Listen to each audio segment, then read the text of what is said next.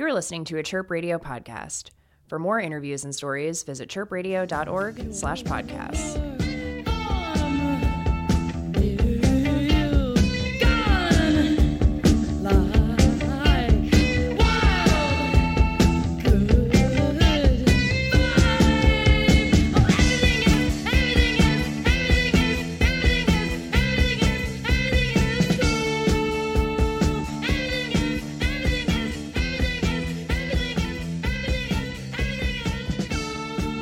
This is Marites Velasquez with Chirp Radio, and I am here with Roscoe from Pylon and the Pylon Reenactment Society. Well, hey, yes, I'm excited to be here in Chicago at the Beach Kitchen, and I look forward to hearing your band later. Yeah, full disclosure, my band's also playing tonight with their band. So I wanted to first just ask a little bit about the Pylon Reenactment Society. I know it's not Pylon, so can you just tell us about what's the difference and the story behind that? And Sure. Pylon had gotten together for the third time about 2004, and, we always considered it could only be Pylon if it were the four original members. He were me, Randy Bewley, the guitarist, Michael Lahusky, the bass player, and Curtis Crow, the drummer.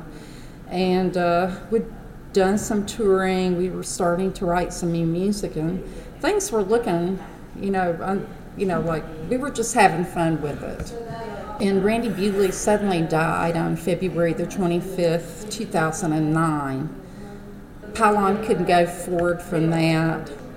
So, go forward a few years to, 2014, there was an art exhibit put on in Athens called Art Rocks Athens, and it explored the connection between the art and music scene. The music scene in Athens really had its basis in the art scene between the years 1975 to 1985.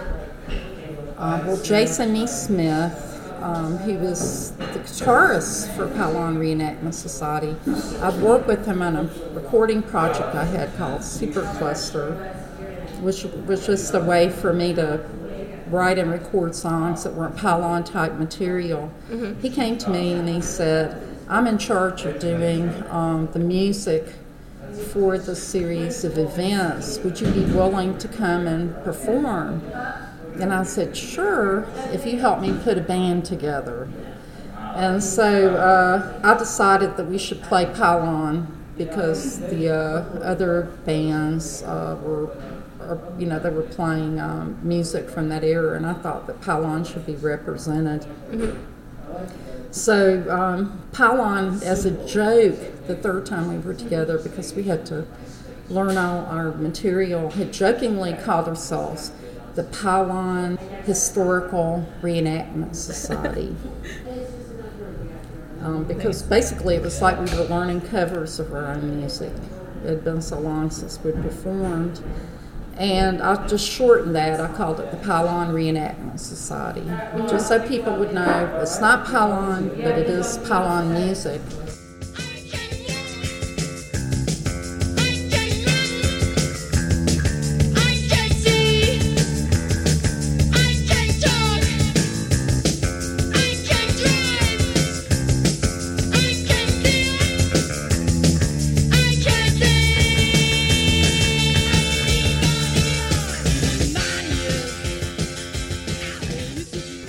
So I'm curious to learn more about Athens. It has such a legendary music and art scene. What was it like? What is it about that town that made it such an incubator for good music?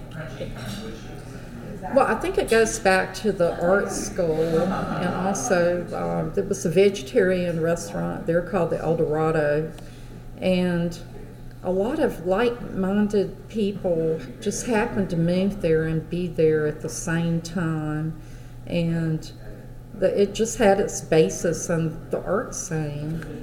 I had no plans on being a musician. It was an art project. I was invited in it by, Randy and Michael to come audition. Their whole premise originally was we're going to make a band, as an art project.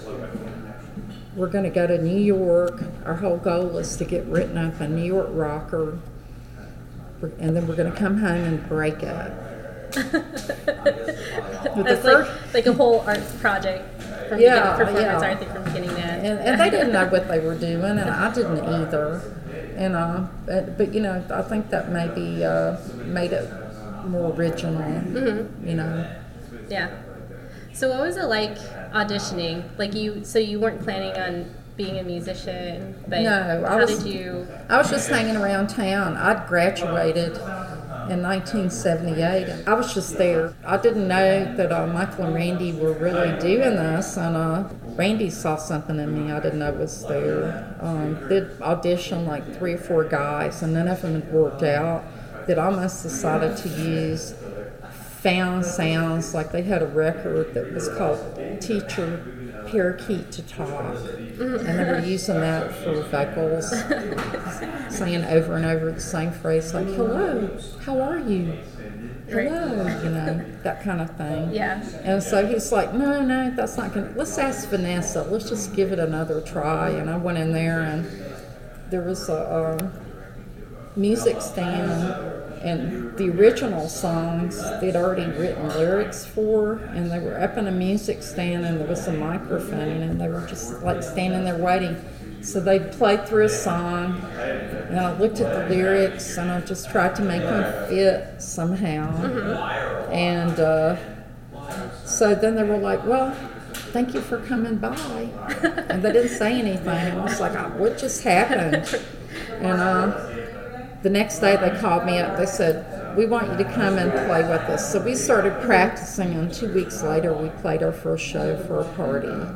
And then did you ever expect it to go beyond just being written up in the New York Rocker? Well, it's really odd. It was a while before New York Rocker wrote about us, and then we ended up on their cover. But that very first show, there was a critic there from Interview magazine, and he wrote about us, and he really liked us, and he said they sound like they eat dub for breakfast. And we were like, what does that mean? So we wrote a song about it called Dub. Nice. We didn't have no earthly idea what he was talking about.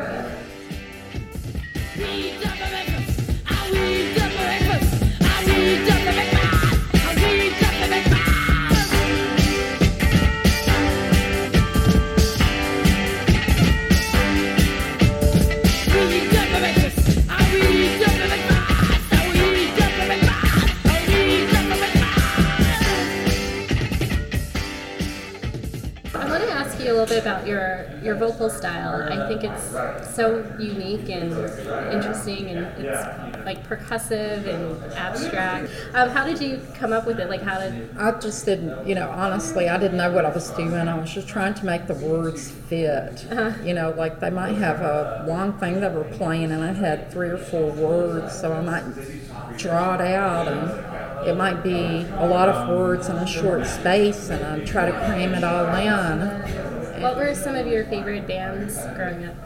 I liked a lot of things that were maybe a little complicated back in the 70s. I liked prog rock, and all that wizardry and stuff, and I liked jazz, and I love bands. It was like eating chocolate or something, listening to a band like the Spinners, or I love R&B and Motown and Diana Ross and the Supremes, and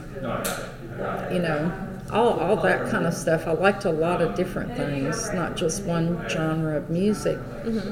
And then the new music happened in the late 70s, and of course we were listening to it at parties. We were buying records at the local record store and sharing them at parties and playing. If we liked something, we keep flipping the same record over. And so, heard things like Devo and Gang of Four and Talking Heads and, just the Ramones. I love the Ramones. And saw them in Atlanta. Those people didn't usually come to Athens. Yeah. So, but it's only 70 miles away, so a lot of us would just get in a car and drive to Atlanta and go see the Ramones or whatever. So, I don't know. Everybody in the band, Pylon, had kind of came from a slightly different place.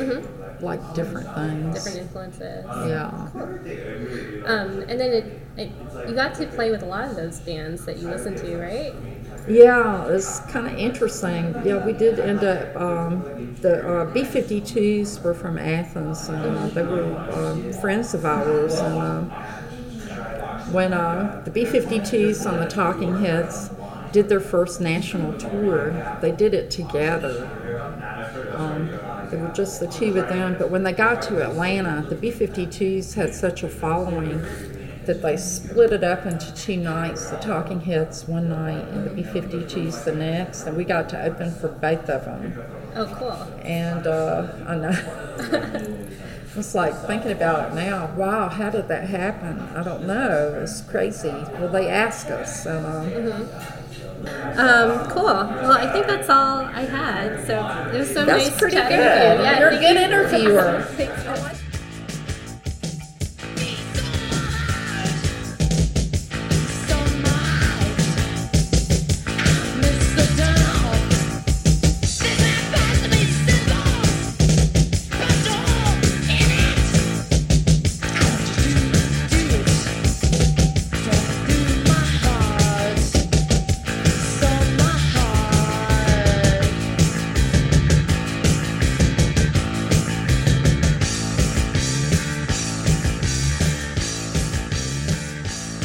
Find this and other interviews at chirpradio.org/podcasts. Chirp Radio. Hear what's next.